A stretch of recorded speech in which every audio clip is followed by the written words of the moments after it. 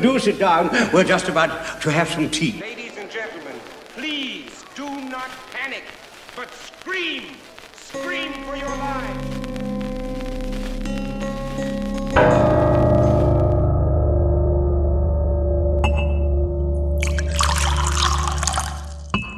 Hey up weirdos, the kettle's boiled. Welcome to Tea for Terror, where we take a favourite horror film and dissect it over a nice cup of tea. I'm your host, Andrew Graves, and my guest today was invited here ages ago, and to think he hesitated. Welcome, Matt, aka Thick Richard. How you doing? I'm very good, Mr. Graves. How are you? I'm all right. Yeah. It's quite pleasant now the rain's stopped. I don't know what it's like where you are. It's not bad. It's pretty sunny. Yeah. Now then, Mr. Matt, aka Thick Richard. Now I think most people will know you from the kind of performance poetry scene, and I know that's definitely where I know you from.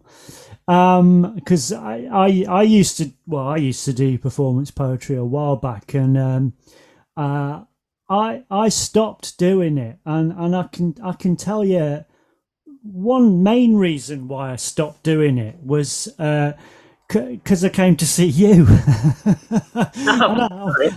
No, I mean that in a good way. In that, I think if you're doing something, you should endeavour to do the best that you can.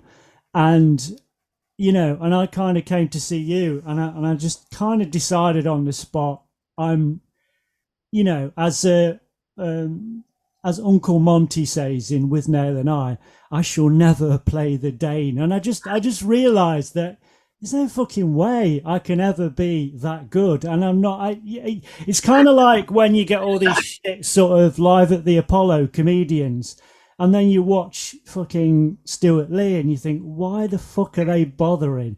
And I thought, well, that's kind of what it felt like for me. It was a bit of, it wasn't you'd think that'd be quite a depressing thing, but it's kind of a relief thinking, you know what I mean? I ain't got to do this anymore because someone else has got it covered.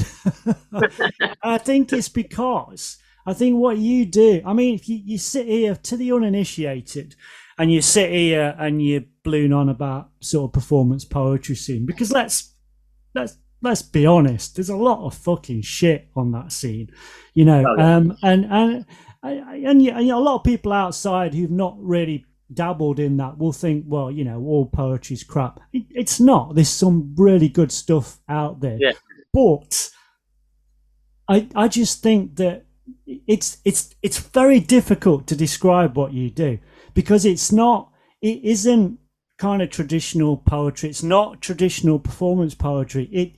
It completely stands out. And I use this term really, I don't use this term loosely, but I really would describe what you do as genius, because I don't see anybody else coming anywhere near what you do. It's just piss funny. It's sharp as fuck. It's brilliantly written. It's honestly, get the chance to see Thick Richard. Go and see him, because it's fucking great. Yeah, listen to Mr. Graves. Yeah. Well, that was like the best guilt trip compliment I've ever been given. Sorry for ending your fucking poetry career. Is that it? You're never going to go back to performing again? Or? I don't think so. See the thing. I mean, yeah, all right. I'm kind of exaggerating a little bit. The thing is, as well, for me, I did this thing called God Save the Teen, which I was really proud of, and I really liked it. And I just thought, well, that's it. I've said what I wanted to say, and I don't really, I'm not saying if you can do it and you want to keep doing that Edinburgh show every year because that's what you're supposed to do, then do that if you want to do that. I'm not stopping anybody. For me, I just thought, I've got it all off my chest in one thing, and I don't really want to revisit it. You know what I mean? It's like some bands should probably only make one album and then retire, Yeah. Okay. So, but... Well, I just got back from the Morecambe Poetry Festival. Yeah, that's right. How did that go? Oh, it was excellent. Yeah, like really, really good. And the lineup. I mean, do you know Matt Panesh? Yeah, yeah, yeah. Yeah, I mean, if he says he's going to do something, he does it. And he moved up to Morecambe about 8 years ago, and I went up to see him, and I was like, "Why Morecambe, mate?" And he's like, "I'm going to change the cultural landscape of Morecambe with theatre poetry." And I was like, "Yeah, you will, because he always does what he says." And last year was good. Like last year was just great, but this year was better. I think maybe because people sort of like knew what to expect of it a bit more. But it's not often that. I think that there's probably something else like it in the country, but if there is, it's probably down south, and I've never been invited. So, but it's like the coming together of all the performers and stuff, and just getting that opportunity to hang around with everybody and just watch everybody, and it's just great. It's ace. I had to write down a list of the people who were actually on because otherwise I wouldn't remember it. But it was like Peter Temp, Tiller Stockbroker, Claire Ferguson Walker, who I've hung around with loads. She was fucking hilarious. Dave Viney, Henry Normal, Brian Bilson. Is it Bilson? I can never remember how to pronounce his name. Sort of like online. So, Donald Jenkins and the Born Lippy lot. Carol Ann Duffy was on. Roger McGough. Jerry Potter, Jackie Hagan. Watching Jackie Hagan back on stage because she had a really shit lockdown. Yeah, she did. Yeah. Yeah, it was just nice. And there's loads of other people whose names I can't remember, but yeah. It was top. Henry Normal's good. I really rate Henry Normal. I've done stuff with him a few times, but yeah, he's great. Henry's. Yeah. So I mean, how would I? Because I've clumsily tried to sell you to people, but how would you describe what you do, and why is it different to what other people are doing? I'm the worst person to ask that. I like having to write the blog and the biog and everything. I don't know. I just sort of like do whatever the fuck I want. Yeah, I go about it. If it seems like a good idea, go for it. Next year will be the 25th anniversary of performing under the name of Thick Richard. I did other weird stuff before I started doing that, but so at the minute I'm doing something with I built a robot out of all the shit around my house. I teach it how to write AI poetry on stage, and it generates its material on a till roll that comes out of its crotch. Yeah, it's about as weird as it sounds. So yeah, that's what I'm doing at the minute. I bumped into. I sound like I'm name dropping now, but I was meeting up with somebody who I knew from Nottingham, and they'd not been back to Nottingham for a while, and they just so happened to be out at the time with Terry Christian, and so I ended up inadvertently having a pint with Terry Christian. And one of the first things he said to me when I mentioned poetry, he says, "Oh, fucking Thick Richard's fucking amazing." So yeah, you get about.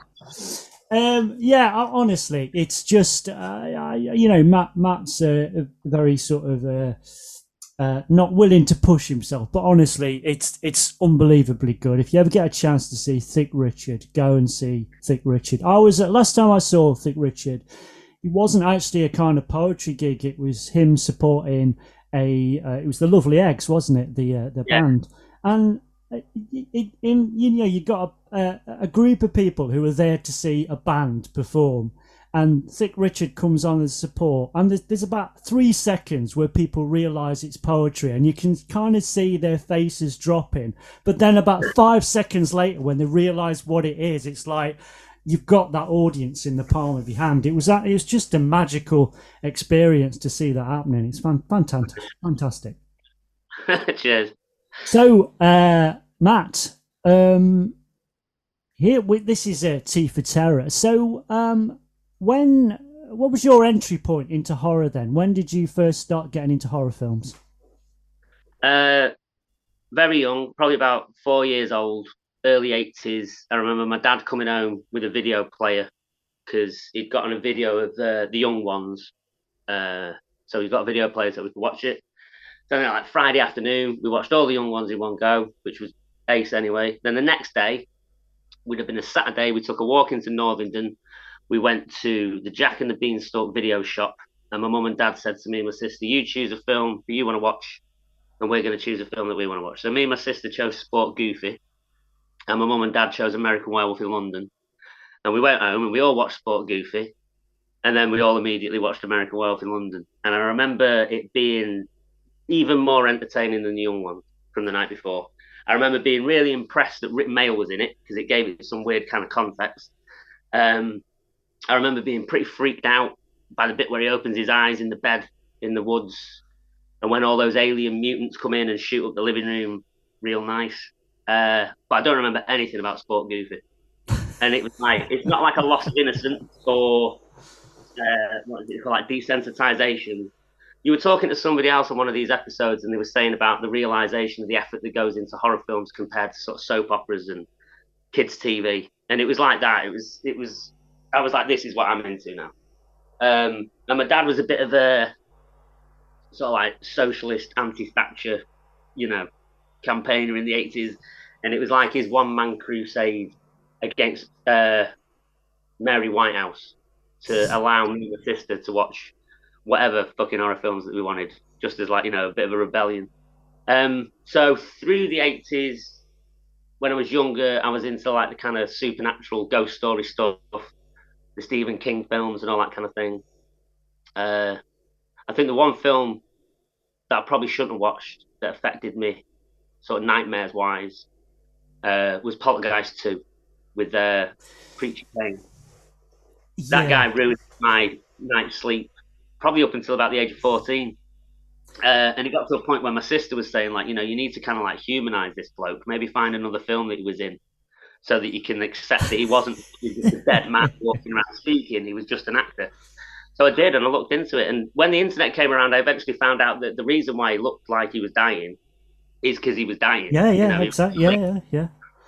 That's the reason why the big fight at the end of the film didn't happen, because he was dead, like he wasn't there to do it.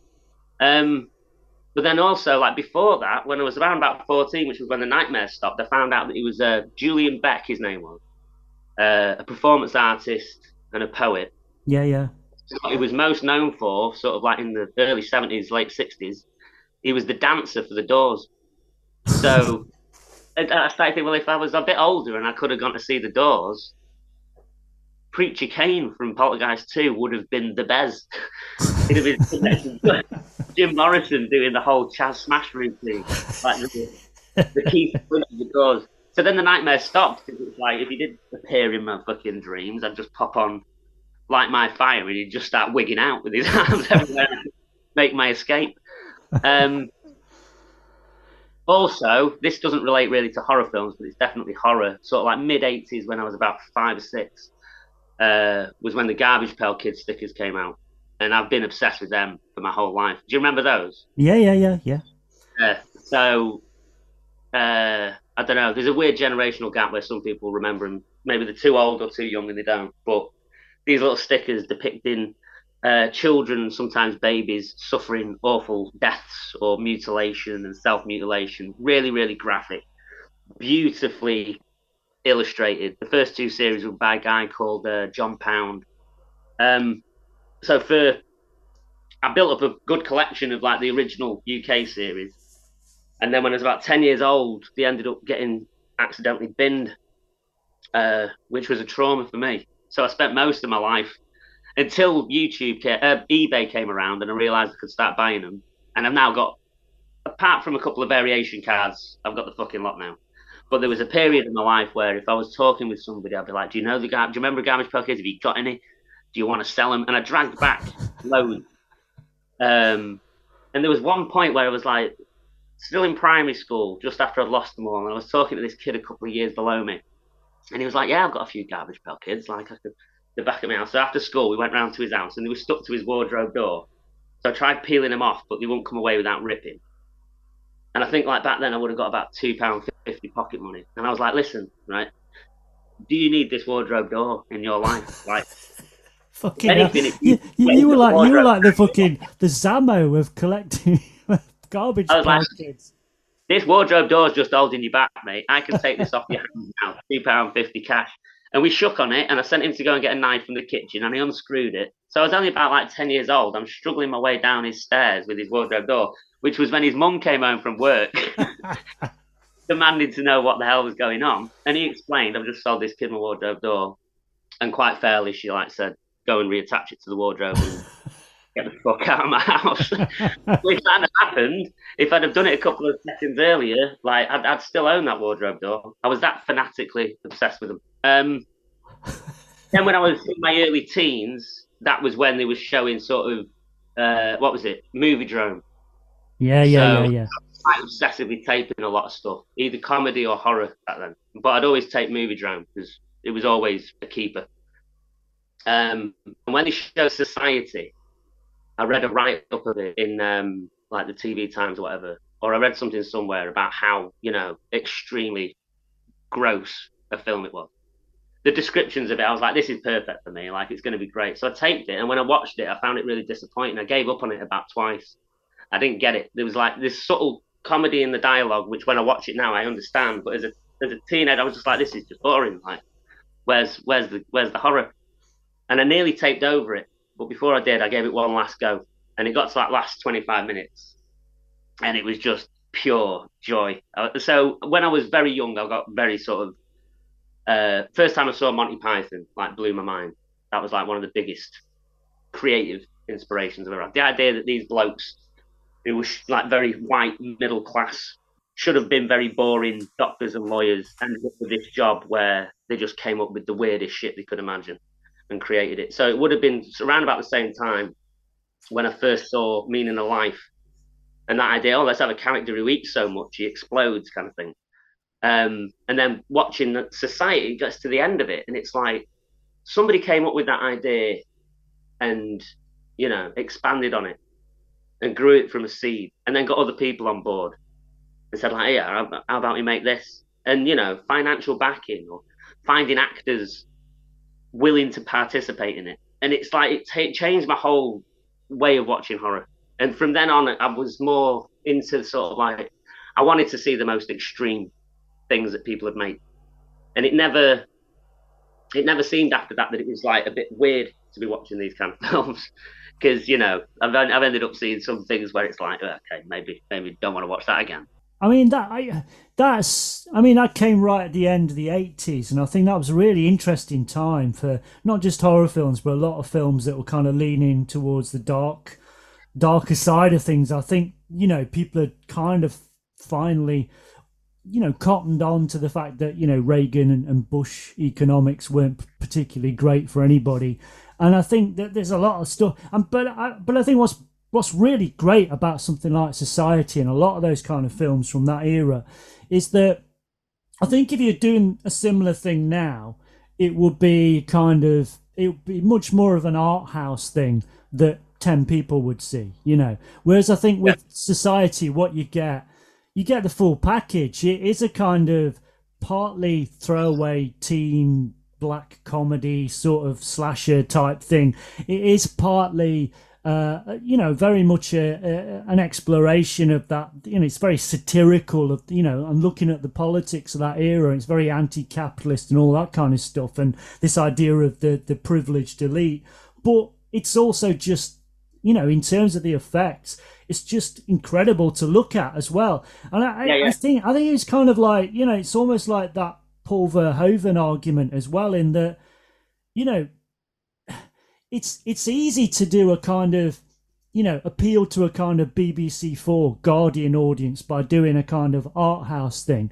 But it's much more of a challenge to do a mainstream film which deals with those things as well, but does it in an entertaining way that you can read on different levels. So if you don't want to get involved with the kind of politics or whatever, you can just watch it as a splatter film, or you can engage with that. I think that's much more difficult. It's an easier job to aim your kind of that intelligentsia, because you're not really, no one's going to question what you're doing. But if you're trying to put something out to a mainstream audience, it's like, it's the same as comedy. I think, as much as I love Stuart Lee, it's kind of like he knows his audience. They aren't going to present much of a challenge for him.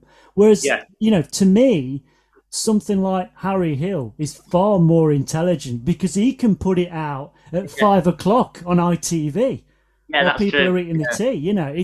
It's much more. That's a tougher gig, really. So I've always impressed with horror films that can appeal to different audiences. I found is it Men? Yeah, yeah, Men, yeah, yeah. Men. I found that very similar to Society. After watching it Yes. again, stuff like that, and then when I sat and watched that, and it's like I'm going into it knowing what it's going to be about, and it had that sort of like social sort of Yeah. uh commentary, and then to get to the end of it, and then be like, whoa, and then there's that on top. Yeah, it was a brilliant film with that sort of like same feel to Society. After so when I got to what like my mid-teens, no, sort of like early 20s, and it was that period where they started changing everything from VHS to DVD, and the price of videos plummeted. It was pretty unfortunate. It was the Vipco Vault of Horror Yeah, yeah, yeah. that came at that. It came out at that point, and it was unfortunate for them because they all just went straight in the bargain bin. So I was going into town on my day off work and just coming home with carrier bags full of like this generation of like horror stuff, and also at the same time, all the VHSs were dropping down, like the Evil Deads and the George Romero stuff, which didn't get shown on telly that much. There wasn't the internet opportunity to find those films.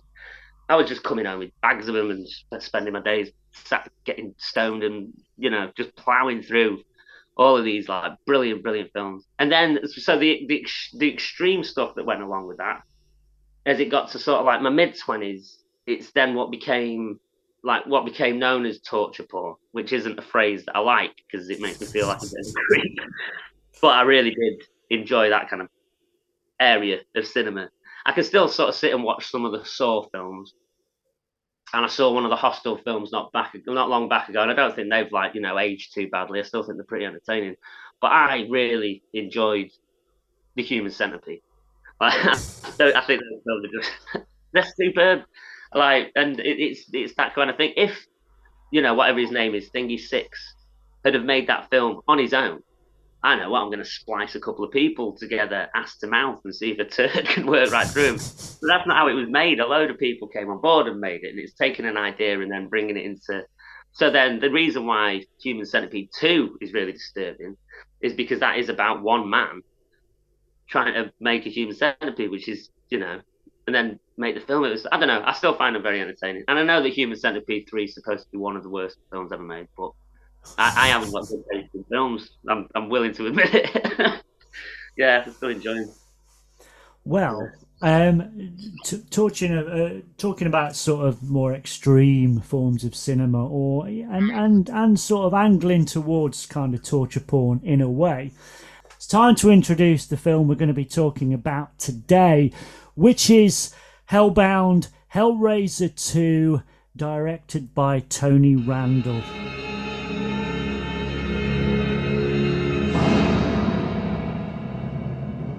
The vision is renewed. The power is reawakened. The fear is reborn. Because they have returned. Time to play. Hellbound, Hellraiser II. When was the first time you came across this film? I would have seen him in my early teens when I was sort of getting through the sort of like 80s horror stuff. But there were a couple of films that my mum and dad didn't let me watch till I was over the age of 10.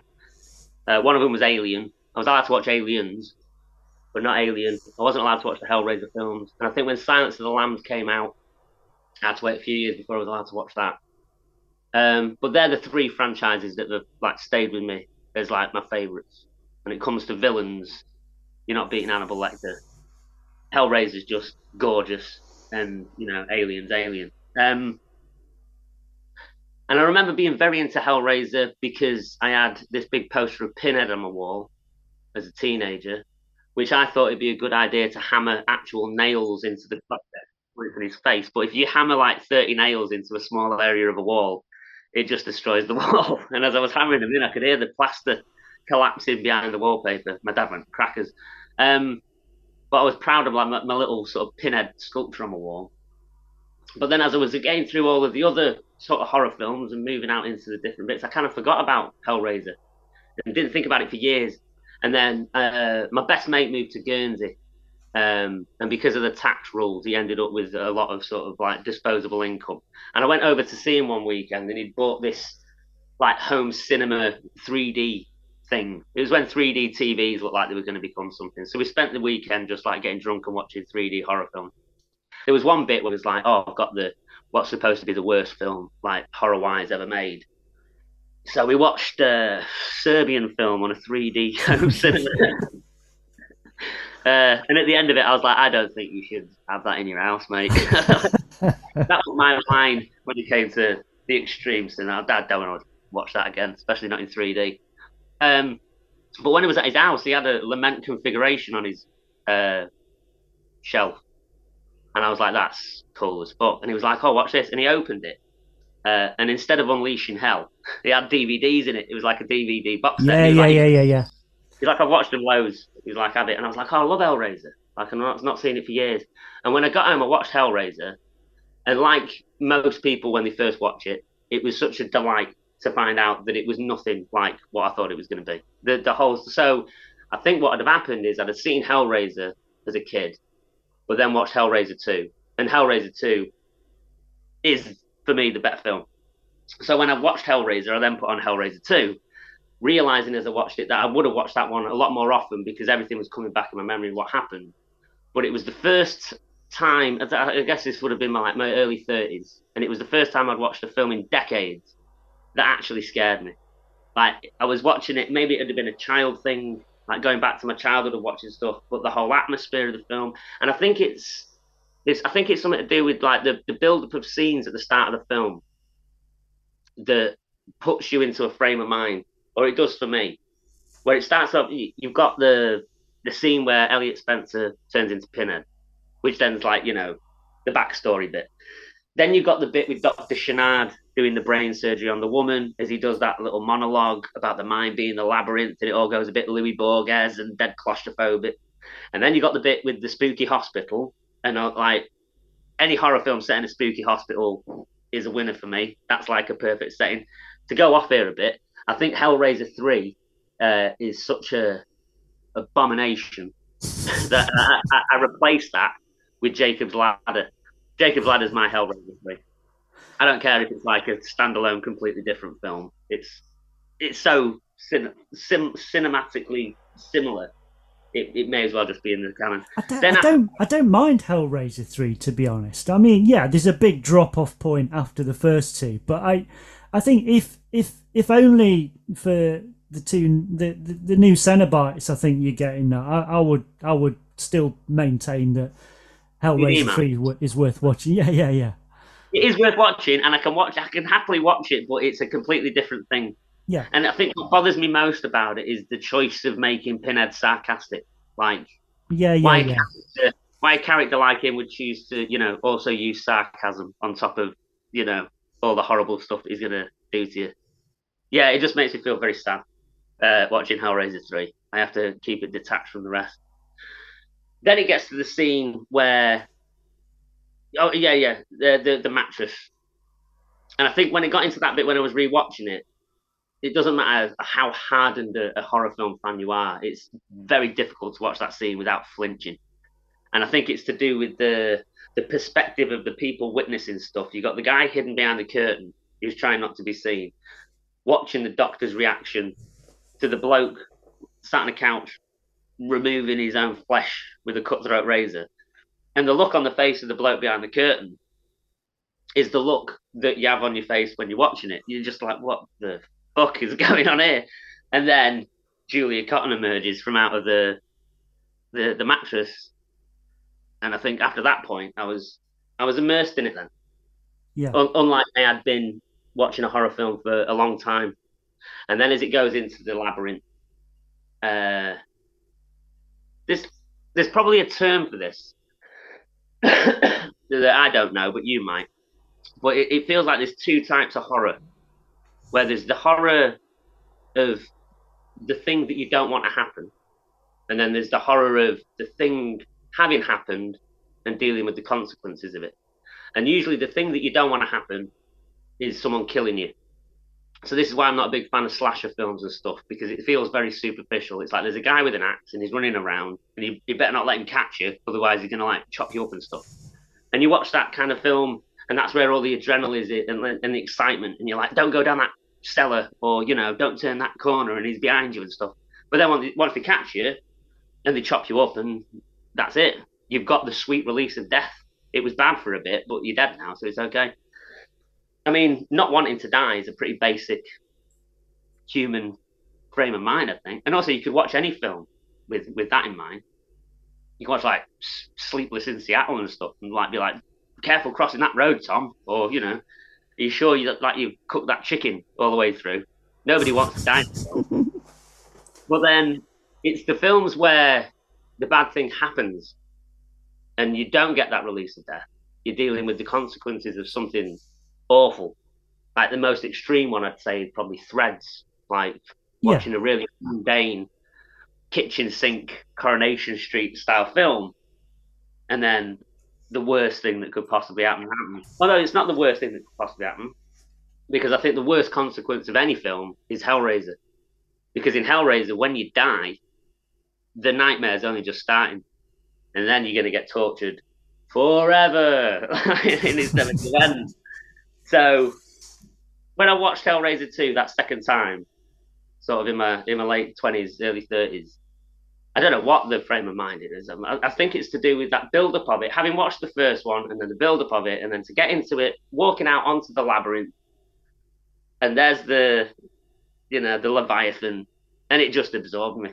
And I was like, this is just brilliant horror. And there's not been another horror film that's occupied my imagination as much as Hellraiser 2 ever since then. I think it's a strange one, because I think it's almost the first two films really do stand out, obviously, from the franchise diminishes after this, but it's it's something about, I think objectively you could say that Hellraiser is a better film in many ways. Because it's a kind of different film. Obviously, it's more controlled by Clive Barker. Clive Barker's there, and he's kind of in full control. It's his film, but it's almost like comparing Hellraiser and Hellbound. Hellraiser 2 is like comparing Alien and Aliens. Yeah, they both have their merits. I do think Hellraiser is the better film, but it's not my favourite. Yeah, no, I was going to say I would argue Hellbound Hellraiser 2 is like you say, it's my favourite out of the two, and I think it's because it's got so many fucking great set pieces in, and it's bigger in scope. It's got, Hellraiser is very much a dark, claustrophobic, shadowy film about the most dysfunctional family ever with demons, and it works. It's great, but Hellraiser 2, Hellbound Hellraiser 2, that it really just you can't get.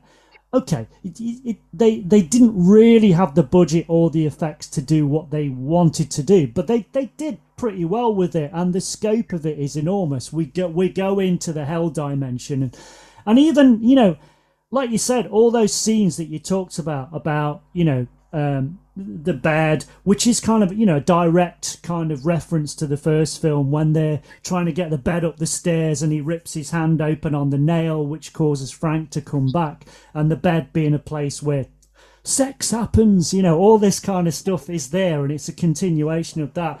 But the fact that we get in Hellraiser 2, we get Dr. Chenard, which is just an amazing. I mean, we'll get into that character shortly, because it's a fucking great character. It's a brilliant Cenobite. Okay, so so I think one important aspect of Hellraiser 2, and indeed all the Hellraiser films, is the Cenobites, because before I mean, obviously, you had, as mentioned on the last episode, we talked about this, but it's, in the 1930s, 40s, you had the classic Universal monsters. Then in the 80s, you had that kind of run of masked weirdos like Jason, Freddy, Michael Myers, all of that, and they're fairly well cemented on people's brains. But then with something like Hellraiser, and in particular Hellbound, Hellraiser 2, you have these new characters which don't seem to fit in any particular world we've come across before.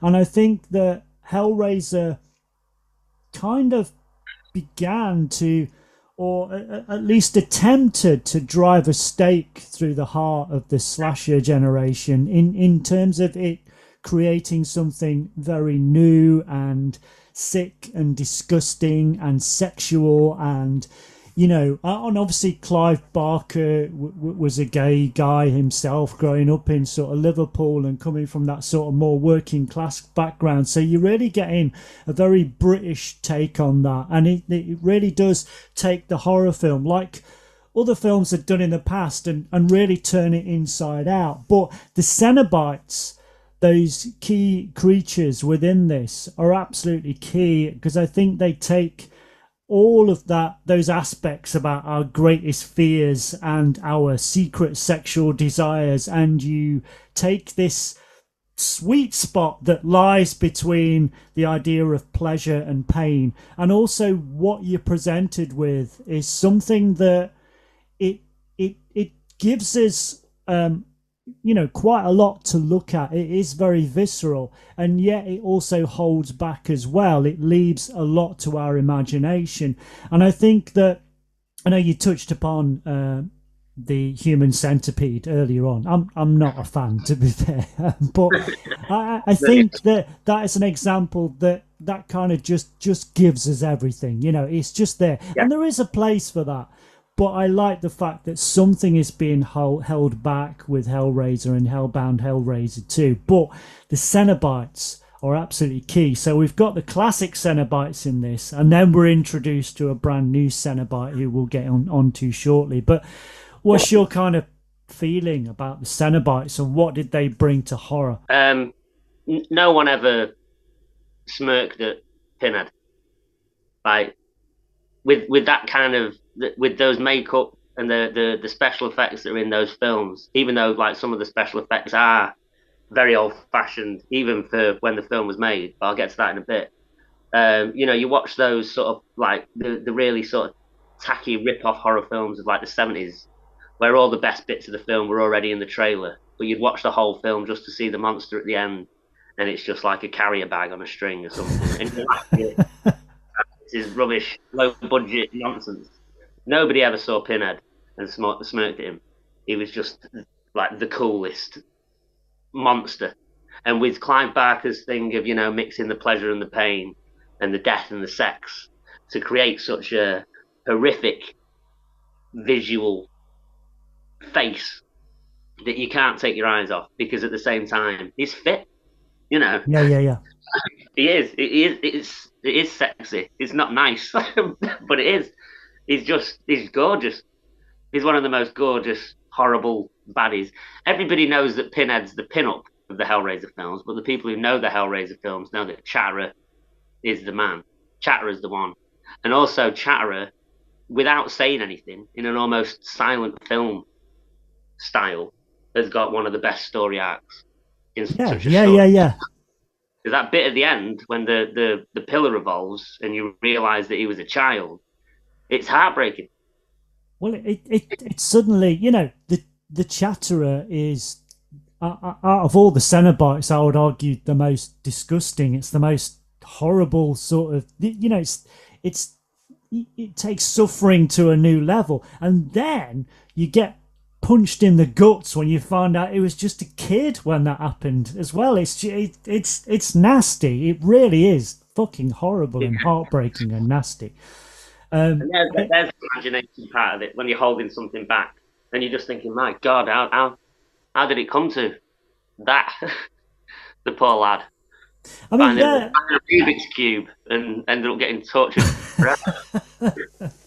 I heard a story about Barry Norman was giving really bad reviews to Hellraiser. Then he also slagged off Hellraiser 2. And then Clive Barker bumped into him in a corridor in the studios while they were making Hellraiser 2. And he grabs hold of him and drags him into this room where, I can't remember the name. What's the name of the fella who plays Pinhead? I always think it's Elliot Spencer. Doug Bradley. Doug Bradley. But he was in full makeup. So he drags Barry Norman into this room, and there's Pinhead. And it's like, why aren't you supporting British horror films? Like, to actually have the villain there in front of you. And then I think he gave a bit of an apology after that, but you don't mess with Pinhead, do you? So. Well, yeah, I mean, that whole thing, I mean, because it's weird because I was writing an article about various things the other day, and one of the things I was writing about was Movie Drone, because I think up until Movie Drone, the only person you had to give you any sort of recommendation on television was Barry Norman. And I was trying to make the point in this article about Movie Drone, which I loved, is that, Barry Norman was a bit of a cunt, and I think I didn't like it because, if it was the latest fucking Meryl Streep film, it'd be all over it. But as soon as anything came up horror-wise, he just looked down his nose at it. And I think one of the things that Clive Barker said to him was, look, why are you not supporting British films? This is a British film. Okay, there's American backing, but it's a British film. It's a British horror film. And you personally don't like horror, but that's irrelevant. You have to view and review each film on their individual merits. And, I think Norman had to go away and sort of say, well, yeah, I'll hold my hands up there. But yeah, they did. I think the deal was because he'd given Hellraiser a shit review. But then the BBC had said, well, can we send Barry Norman on set to do an on-set sort of report? And Clive Barker had said, well, yeah, he can, but the deal is he has to have a photo opportunity with Doug Bradley as Pinhead. And then around when that was happening, then Clive Barker and the producer dragged him into a room and kind of grilled him, really, which is, good on him. You need to. Because he was completely, for a lot of, I think he was very unaccountable, he just said what he liked. It was the only sort of film program on television, really, that people are aware of. And, and he'd kind of completely trash films he wasn't that, or genres he wasn't that keen on. So they should have just locked the room and not let him out. I think. But what about, okay, so we got the classic Cenobites return. So we got Pinhead and Chatterer. Chatterer, I think I mentioned, but yeah, I had Nicholas Vince on the last episode who played Chatterer in the first two films. He's a really lovely guy, but he was telling me a story that he was in a pub, and it was after the first Hellraiser film, and his mate came in and introduced his mate introduced him to his new girlfriend, and his girlfriend was like asking him what he did. He said, I played like Chatterer in Hellraiser, and she just ran out the pub. So, but he's very lovely. He's a lovely guy. But I think, but I think my favourite aspect of Hellraiser 2, without a doubt, is Dr. Chenard. Just his kind of story arc, because it's all kind of over in one film, but him going from this sadistic mad ass fucking doctor and turning into basically a massive penis, really. And I love the fact that you've got Imogen Borman, who plays Tiffany, the innocent mute in Hellbound Hellraiser 2, and I was watching the Leviathan documentary, and they were talking about Chenard, and they were sort of saying to her, because he's got this kind of attachment to his head, and it is, for all intents and purposes, a syphilitic penis, and But it was the fact that she was so, because she was quite young at the time, she was so naive. She'd not really considered what it was. And they were interviewing her, 20 years on or whatever. And they were talking about this giant penis attached to his head. And she was like, oh, what? Was it a giant penis? I was like, yeah, of course it fucking was. Yeah, look at you. The bit with the brain drill going into the back of the head as it attaches. And he does his crazy little dance scream.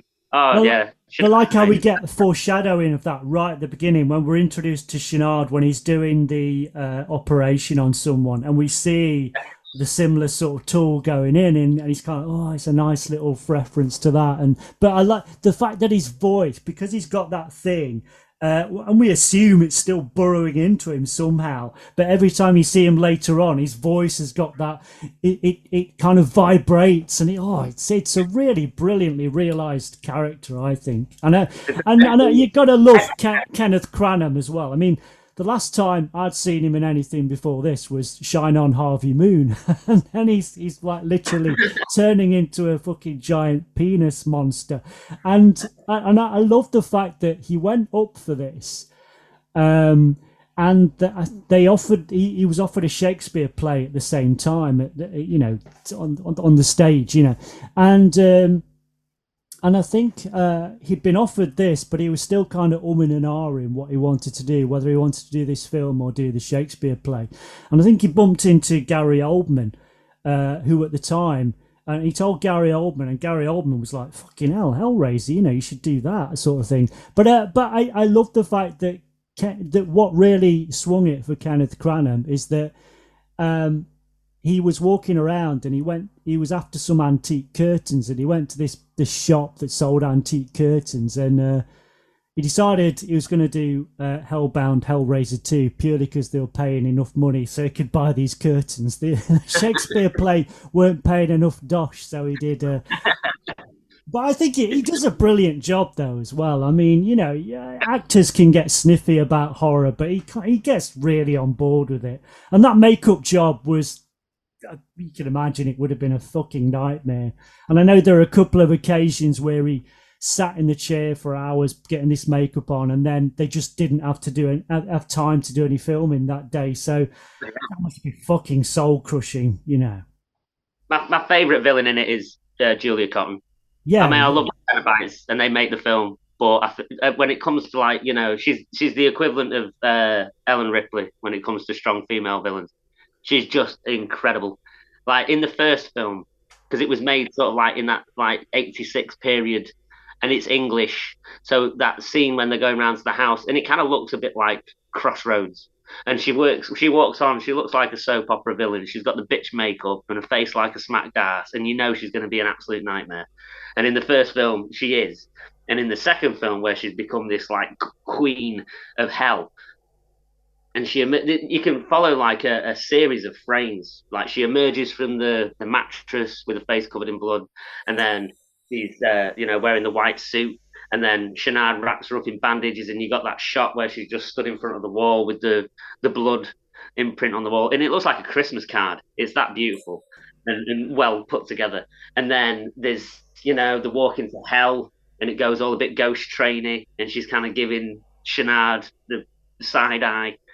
The bit where she pulls out Frank's heart, and it looks almost tacky, where he's like, Frank's there looking all pissed off, and she's holding his beating heart right in front of his face and just laughing at him. And she's it's almost like Disney villain pantomime stuff. And the tacky lines that appear in later Hellraiser films, a lot of people don't like them in the Hellraiser 2 film, but I don't think any of them are misplaced. I think the dialogue that she has totally suits the character. Come at me, Snow White, give it your best shot, and all that sort of stuff. She's such a bitch. Absolutely excellent. Yeah, I think you're right. She has definitely in the first film, she's got that, that dynasty type soap opera bitch attitude. And I love the fact that kind of the nastier she gets, the taller her hair gets and more severe in the first one. But also, I think in Hellbound Hellraiser 2, it's very much, in Hellraiser, Frank he escapes from hell, he escapes from the Cenobites, and he just wants to avoid them, and he doesn't want anything to do with them. He wants to completely try and escape them and avoid them.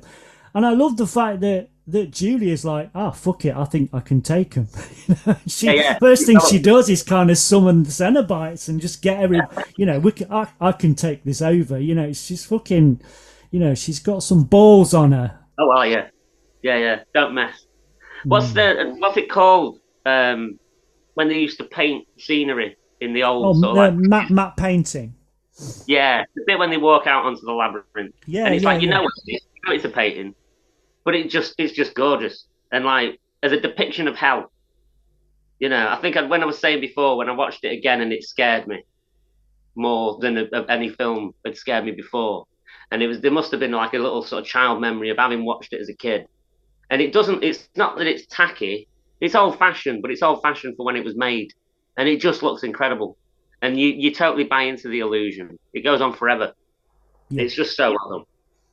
Yeah. And the stop motion looks like it's a bit out of place, but at the same time, the curling finger and the growing rose and stuff. And then there was a lot of that sort of stuff in the original film where the scene with the bed and the falling feathers, and it all goes a bit sort of Derek Germany and like the art house side of it and stuff. They've still got that element in it of Hellraiser 2, taking on different styles, and it just fits out. Yeah, that's the thing about that. You get so much in it that other films probably won't get away with, where it just looked too jarring and out of place. Whereas in Hellraiser, like you said before, there's just brilliant frame and scene after scene after scene after scene, and it all comes together in this sort of it's like watching a nightmare. It is, yeah, and it's not, and that sounds easy, and people talk about that as if it's just all you need is some shadowy or dark lighting or whatever, and you can present a nightmare, but it's not. It's about taking something which is almost too terrifying to contemplate and presenting some of that, so that some of it remains off screen, some of it remains in our periphery, and that is the stuff that you take, that keeps you awake at night, because that we're not getting everything. We can imagine. I mean, you can't.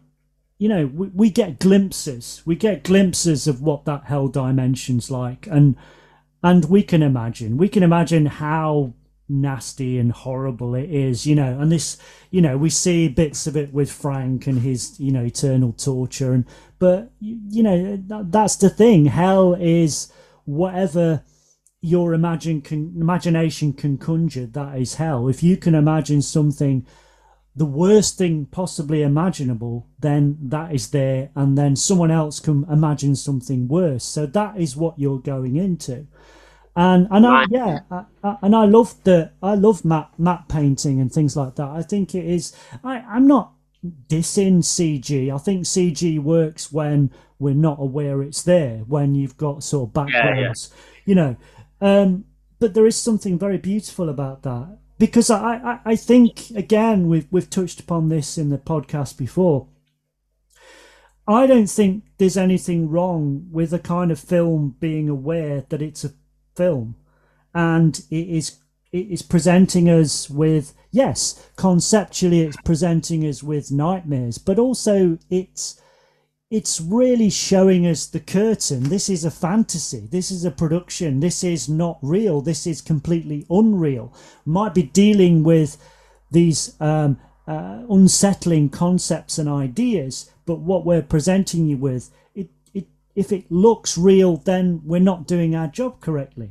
It should look slightly strange and slightly off. That's why I don't mind the weird sort of stop frame animation and the matte painting, because that is what that world is. It's a complete fantasy.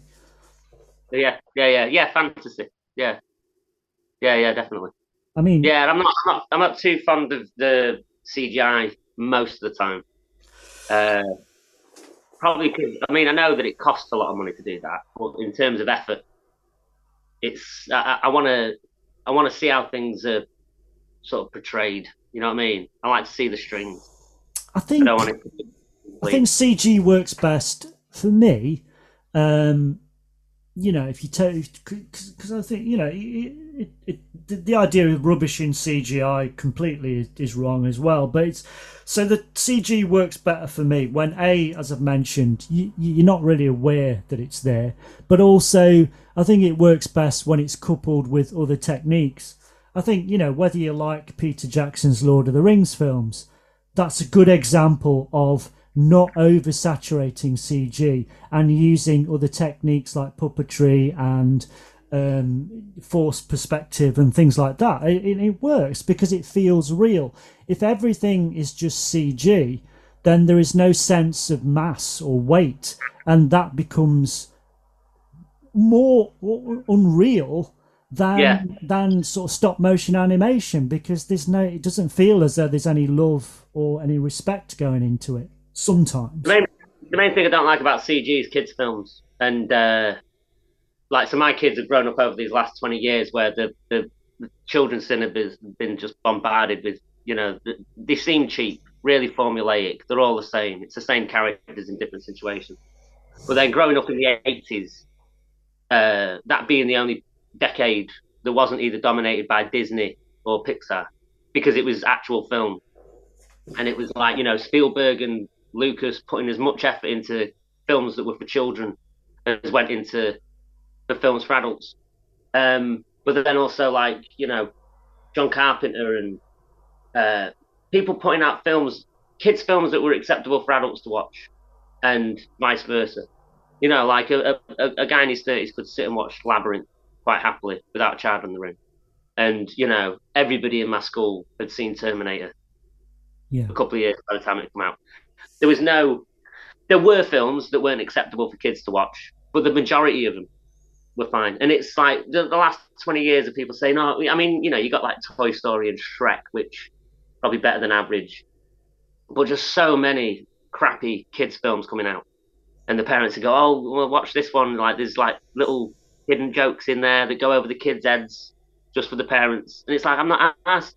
In Ghostbusters, when Bill Murray turns around and says, this man has no dick, that's the kind of kids get. You don't need to make things go over their heads, because that's the kind of stuff that they're saying in the playground. And the 80s just fucking did it perfectly with that kind of thing.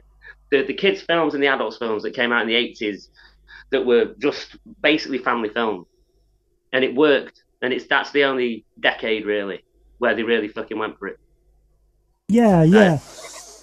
And I think I always use like the example of going slightly further back in time, but the example of Grease. Grease was the classic sort of family kids film, if you like, but it's fucking filthy. Grease is. They ain't talking about car mechanics.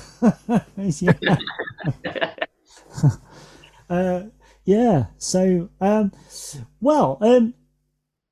what if there's someone who had never seen Hellbound, Hellraiser 2, what, other than what we've talked about, how would you go about recommending it to them? Why would you recommend it? I like things of like pure imagination, or as demonstrations of pure imagination, as imaginatively done as possible. And like I said before, Hellraiser 2 is like watching a nightmare, more so than most horror films I've ever seen. And there are points of it where it's difficult to watch, but it's not in the sort of like, barely acceptable torture porn category, because there's this beautiful aesthetic, artistic element to it where you can look at the Cenobite and it's the most horrific thing you've ever seen, but you still can't take your eyes off it. And they're not bad guys either. Like the Cenobites. That's still the best thing about the Hellraiser films.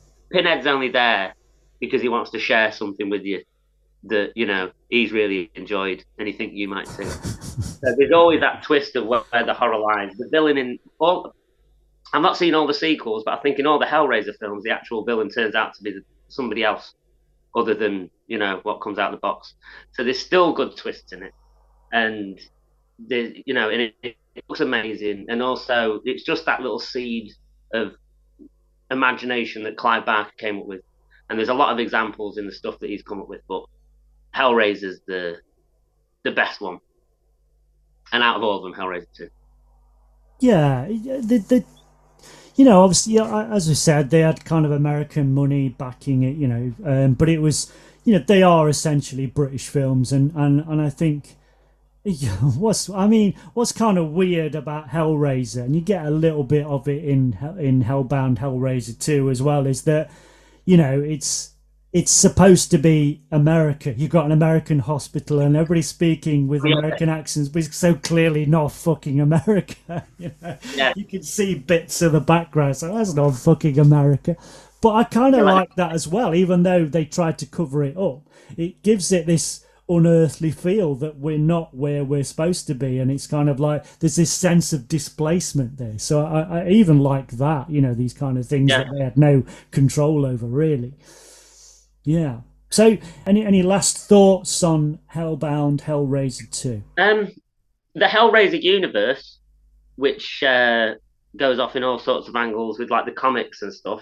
I've not read too much into the comics. I've read quite a few of them, and some of them are good. But the books of Hellraiser. So there's the original Hellbound Heart, the novella, which if it wasn't for the film, I don't know if I'd have enjoyed as much, because it stays so close to the film. Obviously, because Clive Barker made it. But it does add a different element to it with the Cenobites and stuff, and you get a slightly different angle on it. And then there was the remake of Hellraiser, which was supposed to be based on that original story that came out last year, which I thought was great. It was just good to see a decent Hellraiser film after, like, however long it's been, 20 years, 30 years. I thought the way they went about doing it was just smashing. Did you enjoy that one? I've not seen it yet. It's on my list. I feel a bit remiss because I've not seen it, and it's not that I've not seen it because I was a bit sniffy about it. I was well up for seeing it. I've just not.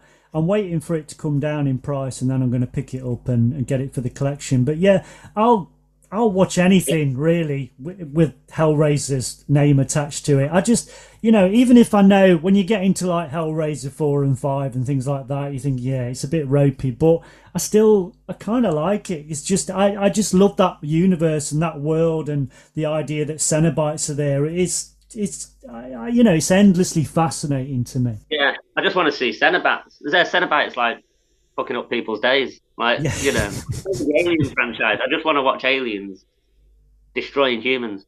The last two Alien films were not good. Yeah. But it's still got aliens, so I don't mind. Then there's this book. I mean, there's the Scarlet Gospels.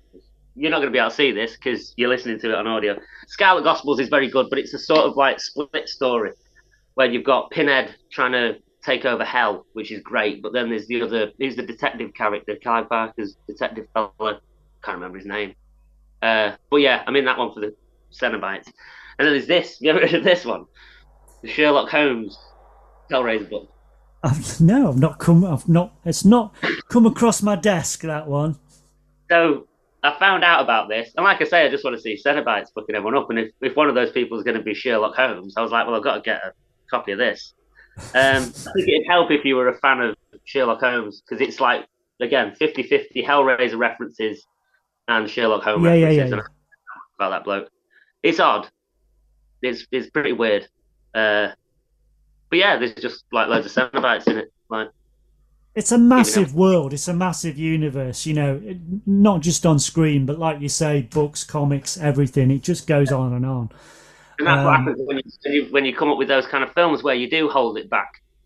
Like I was saying, Alien, Hannibal Lecter, and Hellraiser, the three original films, not including Manhunter, but the three original films of those series, they're all famous for, the main villain having very little screen time. And when you do something like that, people go away and their imaginations run wild. It's like, well, what did the alien really look like? Or, what would Hannibal Lecter do when he gets out of that cell? And that's how you end up with this like sprawling world of, I mean, no, there's not that many comics written about Hannibal Lecter, but he is one of those characters that gets in your head, and that's what I like. It's the stuff that you can go away and just think about for hours. And Hellraiser's infinite when it comes to that horror. Yeah, it's just a really fascinating form of horror. I love it. There's something so appealing about it. It really does work. I think those first two films particularly are great. But I will watch anything and I will access anything with Cenobites attached to it. Or well, it's great. You're gonna love that new one then. Because it's the first one for a long time where they've gone, oh, actually, yeah, people want to see the Cenobite. Yeah. And then when it came out, people were complaining. It's like, oh, there's too many Cenobites in it. It's like, well, what are you talking about? That's not a sentence I'm ever going to be saying. There's too many Cenobites. What's wrong with you, you fucking idiots? Matt, so do you wanna give a quick plug for your books? Because I know you've got a few books out and stuff. All right, yeah, buy my books. I've got one called Vaudevillain, which was sort of like the first 15 years of what I was doing. And then my second book came out sort of like over lockdown, called Read 'em and Weep. And if you get in touch with me and send me your address and some money, I'll I do PayPal. Find me on Facebook, I suppose. On Messenger. Matt Thick Richard, I think my name is. Can't remember. I'll stick a link on and stuff when brilliant! Yeah, do the that episode, and I'll tag you in and everything. I just need to say, if you can sort of follow us on Facebook. I was going to say X as well, but I think I might fuck that off. I don't know. I'm definitely not fucking paying for it. Anyway, follow us on Facebook, Instagram, and all that, and check us out. Listen to us wherever you listen to your podcasts. It just remains for me to say thank you to my guest, Matt, aka Thick Richard Duffy. And remember to call round next time. Make yourself at home. You look like you're dying for a nice cup of tea for terror. And remember, my friend, future events such as these will affect you in the future.